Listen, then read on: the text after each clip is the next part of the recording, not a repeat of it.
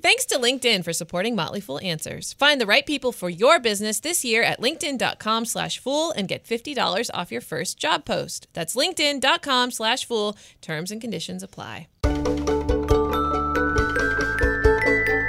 This is Motley Fool Answers. I'm Allison Southwick, joined as always by Robert Brokamp, personal finance expert here at the Motley Fool. Hello, Bro. Hello, Allison. In this week's episode, with the help of Motley Fool's Chief Wellness Officer, Sam Whiteside, we're going to offer actionable advice on how to tackle the top New Year's resolutions around health and money. All that and more on this week's episode of Motley Fool Answers.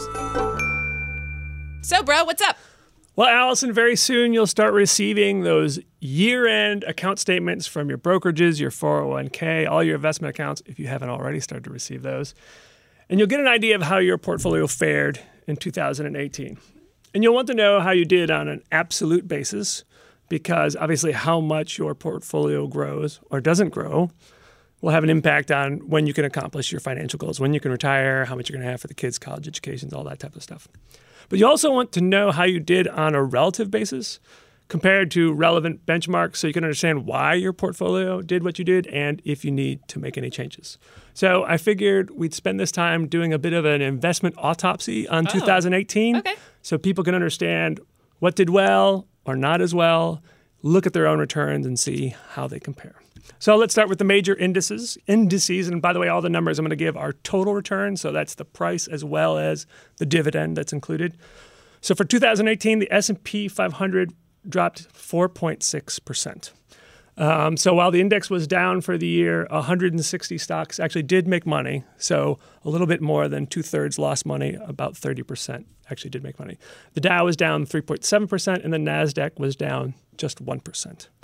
So those aren't horrible losses, but I'm guessing that for most people with a diversified portfolio, they actually did worse. That's because those market indexes are market cap weighted, which means the biggest companies have the biggest influence.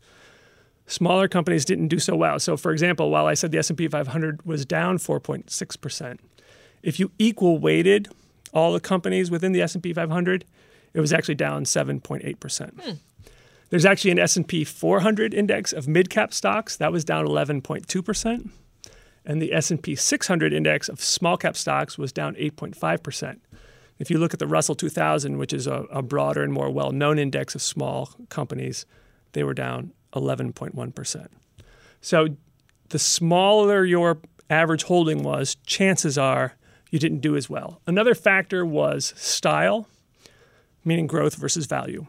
So if the S&P 500 growth ETF, which just sort of tilts the holdings towards the more growth-oriented companies, that was basically flat for the year. The value ETF was down 9.2%. So, you define value real quick, too. So value basically is by various measures, a cheaper stock, lower PE, lower price to sales, maybe a higher dividend yield, something like that. So value was out of favor last year, and it's been that way for a couple of years. When you look at sector, the 3 top performing sectors actually made money, but just barely. They were healthcare, utilities, believe it or not, can you imagine? And consumer discretionary. The 3 worst sectors in 2018, energy, materials, and industrials. So the manufacturing companies and the companies that are related to stuff, like oil and things like that, they did not do as well. In case you're curious about what the best performing stocks were in the S&P 500 last year, they are, in order, Advanced Micro Devices, otherwise known as AMD, was up 73%, followed by a Biomed, Fortinet, which is not to be confused with Fortnite, because if that were a stock, that would have done well. Yeah. Advanced Auto Parts, TripAdvisor, and, because I know a lot of Motley Fool listeners own the stock, Chipotle was the 6th best performing stock in the S&P 500. Wow. Up 46%. Wow. If you broaden beyond the S&P 500, the best performing stock of the broader stock index was World Wrestling Entertainment, up 144%. Wow. Who knew? It's a mid-cap stock. Anyways, the worst performers in the S&P 500, Coty, I guess, C-O-T-Y, down 67%, followed by L Brands, Mohawk Industries, GE, down 57%, and then Invesco. The worst performing of the broader stock market is a small cap stock known as Cloud Peak Energy, down 91%. Oh, I know. A rough year. Yeah. All right. So I made that comment about how Fortinet, which is a cybersecurity company, is not Fortnite. So then, of course, I had to Google, so who owns Fortnite? And I found this Quartz article. Fortnite makes $2.5 million a day. Wow. It is not publicly traded, although a lot of it is owned by a publicly traded Chinese venture capital firm. Huh. But it's owned by Epic Games, which was created by Tim Sweeney back in 1991 in his parents' basement in Maryland. He's now worth $7 billion. Wow. Yeah, I thought that was an interesting little story. So that's a resolution for 2019. Invent a game that takes over. That makes $2.5 million a day, thanks to people like my son. So that's all U.S. stuff, right?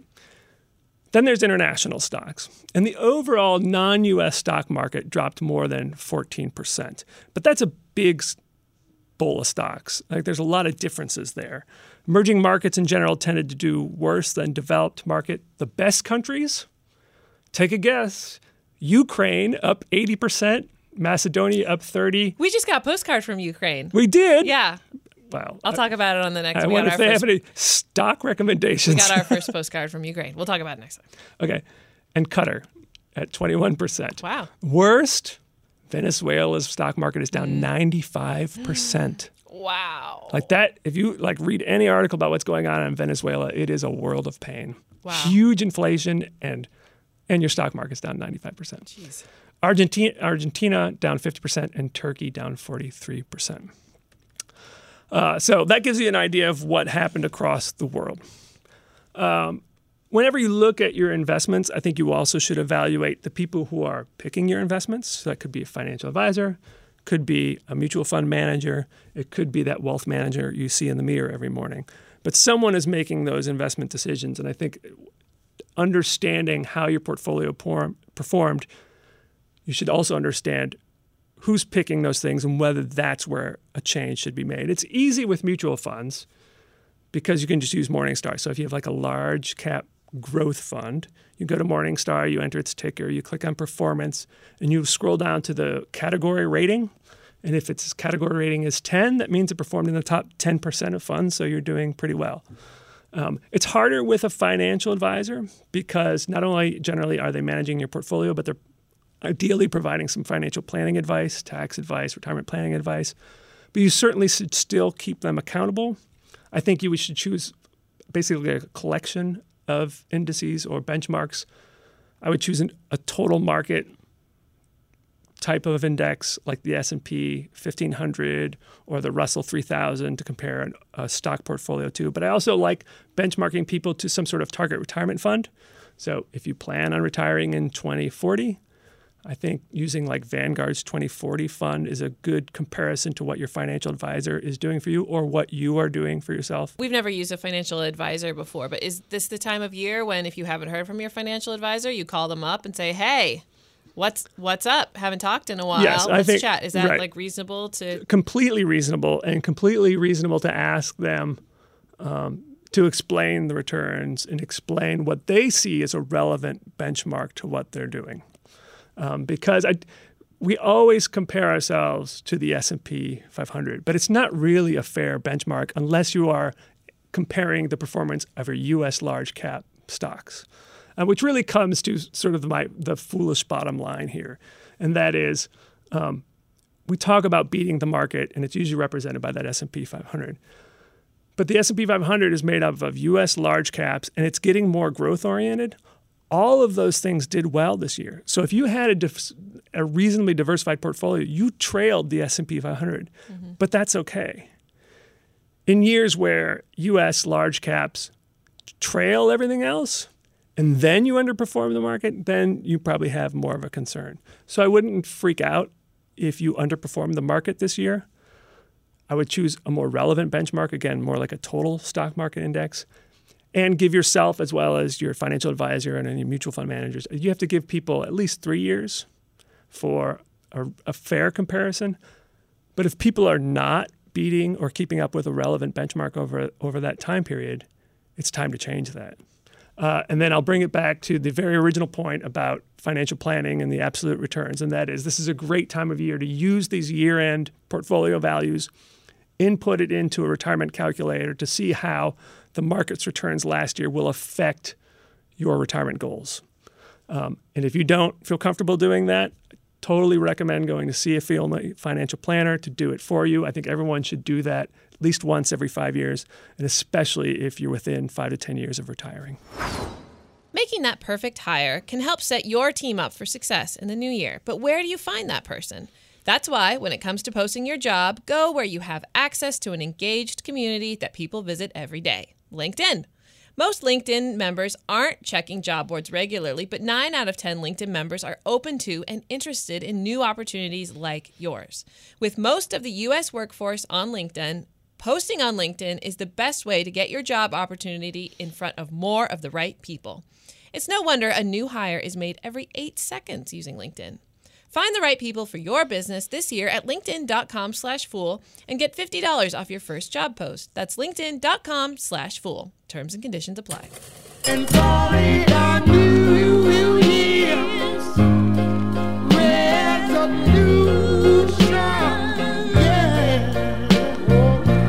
Just under half of us make New Year's resolutions, most often around becoming healthier or managing our money better. But only 8% of us actually keep them. Even if you're not making a formal New Year's resolution, chances are there's something you'd like to do differently in the coming year. Maybe you put on some extra holiday LBs. Maybe you spend a little more than you should have on presents. So, how can you improve your chances of having a healthier, wealthier 2019? Joining us with the answer is Sam Whiteside, our Chief Wellness Officer here at The Motley Fool. Hi, Sam. Hi. So every year we bring you in to tackle this topic. So thanks for coming back. Yeah. I love this time of the year. It's right, because people are actually worried about their health for 5 hot seconds. Right. Yeah. I'm super busy. I love it. So, bro, remind us again, why do we care about health? So the evidence is clear, as proven by many studies that showed that health and wealth are positively correlated. Whether one causes the other is debatable. It's probably a matter of both of them leading to the other. Mm-hmm. So, for example, more wealth leads to better health because wealthier people have better and more access to health care.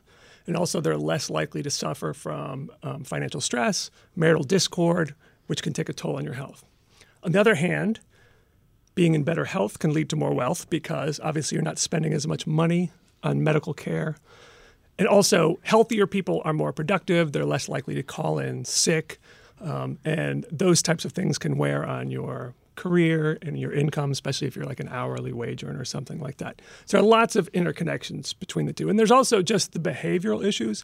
I mean, the bottom line is both of them rely a bit on making smart consumption choices and the ability to delay gratification for a long-term goal. And in 2011, I interviewed Roy Baumeister, who is the co-author of a book called Willpower. And he essentially said, in psychology, we found out that basically there are 2 things that predict future success: intelligence and self-control. You can't really change your intelligence other than some things that have short-term benefits. But you actually can develop your willpower muscle, and there's spillover effects. So if you are able to, for example, have better health habits because you've made better choices, that can improve your ability to make better financial choices and vice versa. So those are just some of the ways in which health and wealth are correlated. Yeah, one of the articles I read preparing for this episode, it was in Psychology Today, and it was asking why is it so hard to keep New Year's resolutions? And they said it's because, well, there's a number of reasons, but you're constantly trying to resist your urges, and that's exhausting, and it just wears you down, and then eventually you eat the whole gallon of ice cream because you're just like, I can't do this anymore, and then you go for it. When you look at the list of the top New Year's resolutions, they're always vague, like I'm going to exercise more, or I'm going to be better with money. But vague resolutions are the first step towards failure, right, Sam? Absolutely. Dun, dun, dun. Right. I mean, it's long been proven that goals need to be SMART, right? Specific, measurable, achievable, realistic, time-oriented. That's not only true for financial success, but for success in your total well-being. So if someone says, losing weight, top pretty much resolution every single year, doesn't change. People want to lose weight. That's great, but what exactly does that mean? For me, when I work with clients, whether it's here at the Fool or whether it's outside, someone wants to lose weight. Well, what is your motivation to lose weight? Are you trying to look better in a bathing suit, or do you have a special event to go to, or is it something intrinsically that's driving you? I try and find some sort of intrinsic motivator and not an extrinsic motivator. Can you define the difference between an intrinsic and an extrinsic? We've talked about it before on the show, but talk a little bit about the differences. Yeah, so extrinsic is kind of like I want to look better for other people. I find value in achieving a certain weight goal or whatever to get back to where I was in my 20s, because I think that's where my weight should be. When, hello, please don't do that. I'm in my mid 30s and I don't want to weigh what I did in my early 20s. It's just not realistic. And so making sure that your intrinsic motivator is something that's going to keep you for the long haul, right? It's going to continue to drive you. So instead of saying just, quote unquote, I want to lose weight, make a commitment to track what you eat, and not just necessarily what you eat, but what exactly you eat, how much of that, so portion sizes, and what times you eat. So getting a more realistic idea of how many calories you're consuming in a day, and that way you can start to pare down where you think it's appropriate, or sub out foods that you think might be better alternatives. Also make a commitment to track exactly how much you're moving, parentheses, or not moving. You need to know how many calories you're expending. It's not calorie in, calorie out, as in I ate 2,000 calories today, so I need to burn off 2,000 calories. You can't realistically do that. Your body is going to need calories to burn when you're sleeping. All of our body processes requires calories, so don't try and do that. But just be realistic about it. Track and start getting an idea of what you're moving, how much you're moving, or if you're not moving, and start make goals around that. So make activity goals, make nutrition goals, instead of I need to lose weight. I need to get back to 130 pounds or whatever. That's not realistic. It's not achievable. And then I always come at it from a standpoint where where was the last time in your life where you didn't have to worry about putting on something from your closet and worrying about what you felt like you were going to look like, or worrying about if it was going to fit or not. Get back to a place of being happy with your body and not looking at the scale. Long-time listeners will know, Sam, that I've gone through these periods where I try to lose weight by basically betting you I can do it. We have bet over the years. So, and you point out to me that first of all, it's important to me because I'm oriented toward money. One of the first times I really wanted to lose weight is because I was basically not fitting in my clothes anymore, and I didn't want to buy a new wardrobe. You didn't want to spend money. I didn't want to spend money. Exactly. And then these other things, and you've pointed out doing these little things that I've done with you, like I got to lose a certain amount of weight, or I owe you money. It's first of all, it's short term, and it is a little bit extrinsic, right? It's just the short term. It's almost a blend of intrinsic and extrinsic, because intrinsically money to you is very important. Right. Yeah. But what has kept me a good, 20 pounds below where my max was at one point, was finding other reasons. For me now, as I'm getting older, it's health. Like understanding where I come from a family of people, particularly men, who have heart attacks and who are overweight, and to see where that leads, focusing on things like that motivate me a little bit more to just, rather than just whether I look good or not, like I want to live a long, happy life. Right, absolutely. And So I've always understood intrinsic motivators as being motivated to do the thing because you love doing that thing. Right, you're intrinsically motivated by money because you just plain love saving money. I love financial security. You love financial security. You love saving money. Like you get a joy though out of like seeing, you Right. intrinsically enjoy seeing your pile of money grow, Scrooge McDuck. And that's why with me, I intrinsically learned to love doing running. Rick intrinsically learned to love doing his weird game with the net and the ball. It's called spike ball. Spike ball. You're not even getting close to the mic to pipe in here. It's been a long time since I've played spike ball. The spike ball club isn't as active as spike ball They all club moved to Colorado. They Yeah. did. Yeah. They need to come back. All Well, right, that's so- actually an interesting point, and maybe, Sam, you're going to talk about this later, but part of it is finding something that you like to do. Right, So rather absolutely. than forcing yourself to go to the gym. Right. Is there something you like to do? The Fool used to have a Zumba type class, which I never had to make myself go to. Probably other people did, knowing that they'd have to see me dance. No, that's But why I was everyone intrinsically came. motivated to go to that. Like it didn't require because any it sort was of willpower. Fun. Actually, it was fun doing for it was you. fun for you. Yeah. Yes. Yeah. We even all though we were came. so uncoordinated. Because we wanted to see Bro shake his groove thing. Sam, bring back Zumba. Done. Done. And spike ball. Done. Yeah, yeah. All right, well, let's go through specifically what people will say when they resolve, and then let's talk about some of your ways that you can actually get at that goal. So, for example, when people make a New Year's resolution, they often say, "I'm going to eat healthier." Yeah. Right, and that's so vague. That's a big So one, what are too. So what are some ways that people can actually make goals around eating healthier, or ways to make eating healthier fun? Yeah. So, I mean, we all know it's kind of what you put in your body and not necessarily how much you move, right? As far as weight maintenance and weight gain. And that's not what people want to hear No. because exercise and getting moving is the easier portion of that puzzle piece, right? Making the healthier choices or abstaining from certain things that are favorite things is the not easy choice. But that's where the gains can come, whether it's putting on pounds or whether it's actually making the scale move. And so when people want to eat healthier, the first thing I want you to do is track your food. Do a 3 or 5 day diet recall. That's basically where you write down everything you eat for 3 or 5 days, including portion sizes, including times, as specific as you can be, and have at least one weekend day in that diet recall. Our weekends sometimes more everything often goes than crazy. not look Yeah. different than Yeah. Monday through Friday. And there's apps you can use. Like I've used Absolutely. MyFitnessPal. Yeah, It's so easy. Tons and tons of trackers. Yep, I use Lose It, which Yep. also, and then maybe MyFitnessPal does this too, but it tracks. You put in the food that you eat, even brand name foods, Yeah. gives you the Shows up. calories, and then also you log in your exercise Mm-hmm. and how many calories you burned.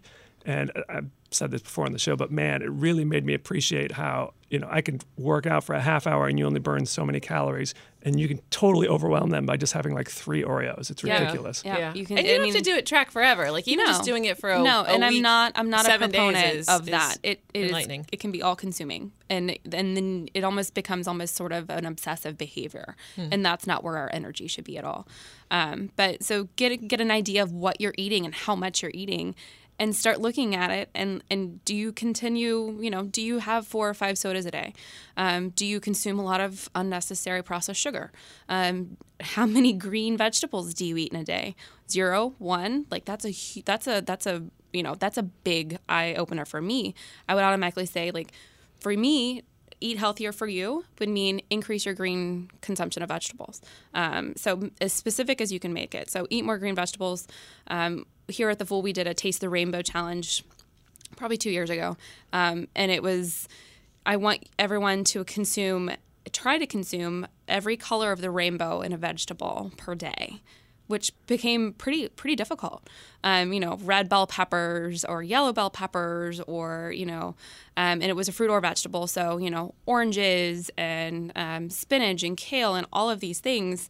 But it made people recognize how narrow their diet was. They were continually choosing only 2 or the 3 of the same exact fruits and vegetables every time. Your micronutrients can get kind of out of whack, right? So your vitamin A, D, E, and K, those are fat-soluble vitamins. We want to make sure all of those are in the right proportions. So you need to vary your diet and vary the colors. So that Taste the Rainbow Challenge was super, super eye-opening for us here. Eat healthier can also mean, are you only drinking maybe 12 ounces of water a day? I don't know. Let's find that out. If so, for me, I would automatically put you on a hydration challenge, and that would, that's going to make you healthier. You're drinking more water. You're flushing out your body. It's going to make your skin brighter. You're going to sleep better. Like, water has amazing benefits that are just innumerable. So it means eat healthier means something different to every single person. You have to kind of look at what you're consuming to figure out what that means. Mm-hmm. What about, so we've talked about this a little bit, but let's talk a little bit more about the resolution of, I'm going to exercise more. I know.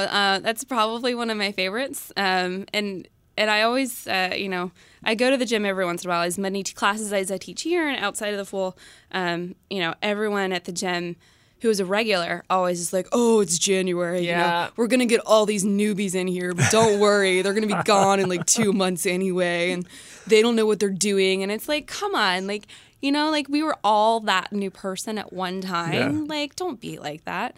They're probably really freaking uncomfortable. Yeah. So go out of your way to maybe make them feel a little more uncomfortable. Give them a smile, high five, handshake. I don't know, Right. whatever your choice of modality is. Invite them to a class. But you know, then again, a gym is not for everyone, right? So when you make a commitment to exercise, don't force yourself to do something that you hate because you're not going to do it. Yeah. Get real. You know, going back to the SMART goal, like, is it smart? No. Is it specific? Maybe. Is it measurable and achievable and realistic and time oriented? All of those things, no. If you don't want to go to the gym and you're not going to do it, don't pay the membership fee and like the initiation fee. And Yeah. even if it's Planet Fitness for $10 a month, like, you're not going to maybe notice that $10 out of your bank account, but you're not going to go because it's not something you enjoy. So find something you enjoy. For me, I love going to hot yoga classes. So I have a hot yoga membership in town, and my goal for 2019 is to go to 2 classes per week. So am I going to hit that every single week? No. Some weeks I might actually go 3 or 4 times. Some weeks I might go 0. But make it specific and measurable, achievable, time-oriented, but something that you enjoy. We had people do sledgehammering for a while. Are they still doing the sledgehammer workout? Yeah, we call it hammer time. Hammer time. Oh, that's so funny. So it's, you know, I didn't automatically see that maybe as a form of exercise, but it's heavy. You're moving it around. It's getting your heart rate up, aka it's a different form of weight training that I just never thought humanly possible. And it worked for some people here. It worked for some people here that It did. probably had never tried Right. something else And- before. And or those, stuck with something and those before. awesome fools did not ever want to come to a full fitness class, which is totally fine. It's not everyone's cup of tea. They didn't want to go to a gym, but they felt comfortable swinging sledgehammers, and they were doing exercises that I do with kettlebells in a kettlebell class. I just didn't know that. But I joined them one day and almost took my shin off and never went back. But it's fine. But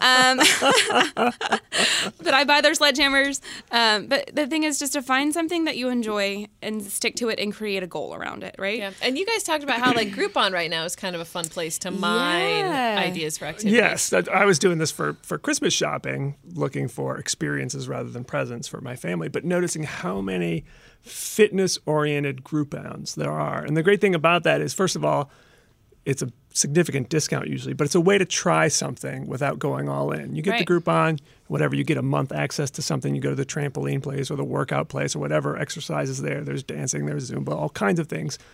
It's a cheaper way to just try something, and you Yep. might end up liking it. Yeah, absolutely. Try something new. I really want to get back into rock climbing. I haven't rock climbed in a long time. We have a rock climbing group here at the Fool. That's probably going to be the way that I'm going to get back into rock climbing, is because I know that there's friends and there's a social component to it. So I know this also works for bros. Is find your clan, find your group, find your posse, find your people, find your broskies, right? Find whomever that is and create some accountability. But also make sure it's fun. Like, you want to talk about your roller skating? You and Rick? We just need to build a roller skating rink down in the Foolatorium. Yes, if we had a roller That skating was rink down in the amazing. Foolatorium, That would be Rick awesome. and Bro would tear it up. Yeah. And Maybe you. every day, and me, I would tear it up too. Yeah. So just so that everyone knows, we had roller skating at our annual meeting, Foolapalooza. And it was interesting because there was clearly a generational difference between the people who could roller skate and who couldn't. Yes. So people, nearing their 40s or well into their 40s, Gen maybe X their 50s. knows how to roller skate. Exactly. We went to a lot of roller skating parties as kids. The Fourth grade. younger kids were not as comfortable on the skates, but we had a blast. Oh Yeah. my God. You guys were literally lapping everyone else. Yeah. Oh yeah. With the exception of Mac. Mac was pretty good, and Jen Parker was doing pretty Yeah. well too. Yeah. So I just need to build one out on the first floor just for you, Rick and Mac. There we and go. that is all. And it will be yours alone. That'd be awesome. Well, let's transition to talk about some money-related resolutions that people often have. one of the top 5 New Year's resolutions is I'm going to spend less. Again, very vague. Bro, what should people actually be saying and doing? I like to focus, first of all, on just spend smarter, because you have to spend money. And some things are well worth the money that you spend it on. And in some of the recommendations I have, you might end up spending more this year, but it's worth the investment. So first of all, I would say start by looking where your money went in 2018. And this is a good time of year to do it. Many banks and credit card companies will provide at the end of the year spending summary. If you use something like Mint or Personal Capital or anything like that, you can do that. You can even download your bank statements into a spreadsheet and sort it that way. But whichever, you want to see where your money was going. And then one way I think to think about it is that spending can be categorized 3 ways. It either provides a long-term benefit, a short-term benefit, or no benefit. And as you look through things, you'll see things like, oh, yeah, I spent money on that, and I love it, and I'll continue to love it for years. It could be a shorter-term benefit. I went out to eat. I went to a movie. I enjoyed it. It was nice. It's not going to change my life, but it was still worth that. And there are things that you're spending money on that you're getting no benefit from, things you bought and you never used, services you're paying for that you never use. So you go through that and look and then try to identify the 3 biggest things that either provide no benefit or a short-term benefit. Like one thing that we often talk about is eating out. Sometimes there's just nothing beats a good meal, especially when you're out with your family or something like that.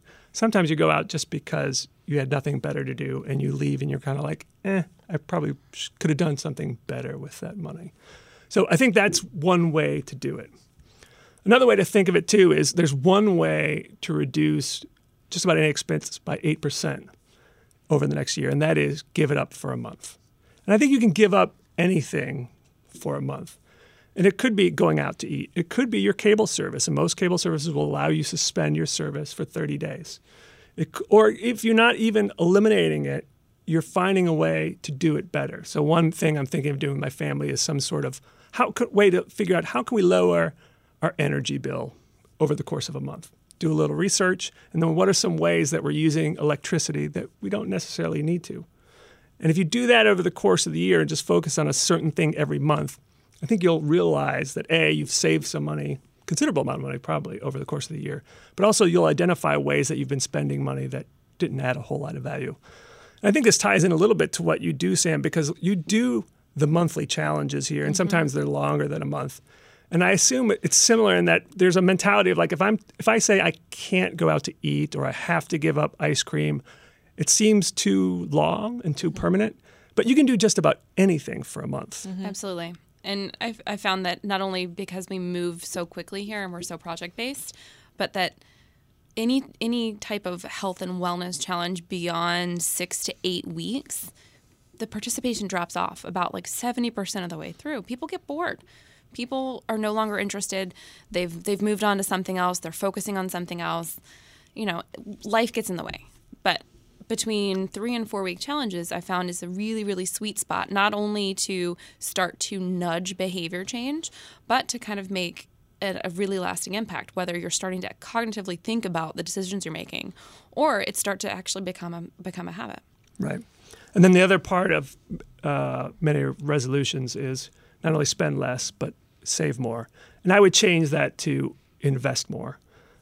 Savings, first of all, is not very exciting. Savings usually means cash, and no one gets excited about cash. But here at the Motley Fool, we're big investors. And I prefer to think of it as instead of spending that money on the thing you are going to buy, instead spend that money on buying shares in the company that makes the project or the product. In the end, like, it's not a question of spend or save. It's a question of, do you spend today on something that you buy and consume and maybe don't have a long-term value or benefit? Or do you spend that money on an investment that allows you to either spend more in the future, because ideally that investment grew, or it allows you to spend money at a time of life when you value it, namely retirement. You're able then to quit your job, have the financial independence, spend the money on vacations and all the other great stuff about being in your golden years. So I think that's a better way to think of it. And the practical way to do that is just like right now, go to your 401k and increase the amount you contribute, or go to your IRA and have another $50, $100, $200 automatically debited from your bank account and invested. Make it as automatic as possible so you get that money to those accounts. and you're less likely to spend it on something because it's sitting there in your bank account. We should have a monthly challenge. Let's do a monthly challenge. That's a really good idea. Love it. Thanks. I have good ideas. You do have good ideas. How about we make it health related, and then next week we can do a financial related one, because finances in January can be a little wonky because of the holidays. Right. That's do you want to track our eating for a week? I think that's a great idea. All right, that's it. We're gonna do it. Do we get to analyze it? We're gonna track Sure. on air. Maybe. Rick's like, this is gonna be awful radio, but let's track our eating for a week, and then we'll come back at some point next month and talk about what we learned, and then have a new monthly challenge. How's that sound? That sounds great. All right, Love it. Gonna do it. So I was also thinking in terms of, and this applies to both health and wealth. Like, why don't people follow through on the resolutions? And I was thinking about like why I wasn't able to follow through on past resolutions. And I think it comes down to three things: time, energy, and willpower. Mm-hmm. And when it comes to finances, if time is your issue, you just have to find a way to do it. And it can't be like, I'm going to find a half hour at the end of the day after the kids are in bed, because then it's not going to happen. Like, you have to take a day off of work or on the weekend, clear everything out of the way, and get everything set up. And with energy, I think time of day is important. And Dan Pink's latest book had a lot of good research on this, knowing when the right time of day to do certain things is. I'm going to try this year to make Wednesday mornings my money morning. Because if I save a lot of my financially related stuff, budget related stuff, all that to the end of the day, I just don't get to it. Partially because of my job, I've been focusing on money all day long. And I get home, I don't. It's like the football "No, players thank you." who say like they play football and they don't watch Monday Night Football, because like I have that all day long. So I need to do it in the morning or it won't get done. And I'm sure it's the same with exercise. There's some times a day where you're going to go and exercise versus other times where you're just not going to do it. You're too tired. Yeah, absolutely. I mean, I keep thinking I need to get back to the gym that I have a membership with, that I don't go very often, not the hot yoga, but the actual gym. But, after I've taught, 2 classes here, or I've had personal training appointments and, doing all of the health and wellness stuff here, the last thing I really want to do is to go work out by myself in a gym. And it sometimes it works, especially on the weekends. I can go to the gym because I'm not thinking health and wellness stuff all day. But yeah, you've got to figure out the sweet spot. Yeah. And then finally, with the willpower, again, automate things as much as possible. Make one big time decision so you're not required to make multiple decisions. And there are various ways to do that, the automatic investments and things like that. There are more services out there like Acorns and Digit, which will sort of round up your purchases and automatically save it. I personally don't have experience with those, but I'm going to try them. For listeners who have experience, feel free to email answers@fool.com, because I'd love to know your experience with these services. If you do have trouble with spending, separate your accounts. Maybe you have, like, again, we'll use dining out as an example. Just determine how much can you eat out, get that cash at the beginning of the month, or just have a separate little account with a debit card. Fill that each month, $100, $200, whatever it is. And once that's gone, you can't spend any more. But you have to put up some, if willpower is the issue, you have to put up some speed bumps or barricades around it to help you make better decisions. Yep, absolutely. I'm a big fan of, if you're trying to eat healthier, quote unquote, in the new year, make sure that you have healthy snacks wherever you go. I put bags of almonds in my 4Runner in the console. That way, like, if I'm running from one job to another, or I'm running to the pool or whatever, and I'm starving, I'm like, oh yeah, sweet, I've got snacks. Like, I totally forgot I had snacks, but like, old Sam knew what future Sam needed. Yay, old Heck yeah. Good job, old Sam. So like, just make sure you're prepared, right? So it's just about being prepared and making sure you set yourself up for success, no matter what it is. And the final thing I'll say in terms of spending smarter, and this is where you might end up spending more money, and that is, if you need professional help, get professional help. And it could be, in this case of money, it could be a fee-only financial planner. You pay them for a few hours of their time to analyze your situation, help you figure out where you can improve your budget, help you figure out where you should be saving your money. If you're having troubles making these decisions with your spouse, you can have this objective third party to help you make those decisions. But there are also people called daily money managers, and they will set you up on Mint or Quicken or anything like that if you don't know how to do it. They will analyze your budget. They will also pay your bills. They will do a lot of the nuts and bolts parts of money management, and I don't think they get enough attention. You can look up the Association of Daily Money I Managers. had no idea that was even a thing. Yep. But the first time I got set up on Quicken, it was my wife paid a guy who came and set all our accounts up and got us going. You're willing to admit that your wife had to call another man hey, to no, set up your financial? She said he was working on Quicken. I don't know. He's downloaded something. No, but it was actually this was like years ago, and I had said something like, I want to get set up on Quicken, but I just haven't gotten to it. And she did it as a birthday present. That's a good birthday that gift. is a really good Yes. present. Yeah. So they will handle a lot of that stuff. So it's the Association of Daily Money Managers. You put in your zip code and you'll find a daily money manager in your area. Though that said, many of them work remotely. So you don't even have to find someone in your area. And then finally, if you are in good shape, but you know someone, a relative, kids, something like who are not in good shape, man, give the gift of good, solid financial advice by hiring a financial planner or a daily money manager to help them get their act together. And I assume it's the same, by the way, in terms of your situation, Sam, in hiring a professional trainer, going to the gym, whatever you need to do to get that professional help to get you over the hump, to get you started. Right, yeah, to get you in that space where you feel comfortable going to the gym or doing whatever activity it is or staying on track, whatever it is, whether it's a registered dietitian, a certified nutritionist, a certified personal trainer, an exercise physiologist, whatever it is, whatever area that you want to focus on, hire a professional for a short amount of time. Yeah, you don't have to have them forever. No. Make that initial investment. Learn everything you can. Stay in contact with them if you need them for another piece of Tune-up. advice. Yeah, a little quick fix. And start from there.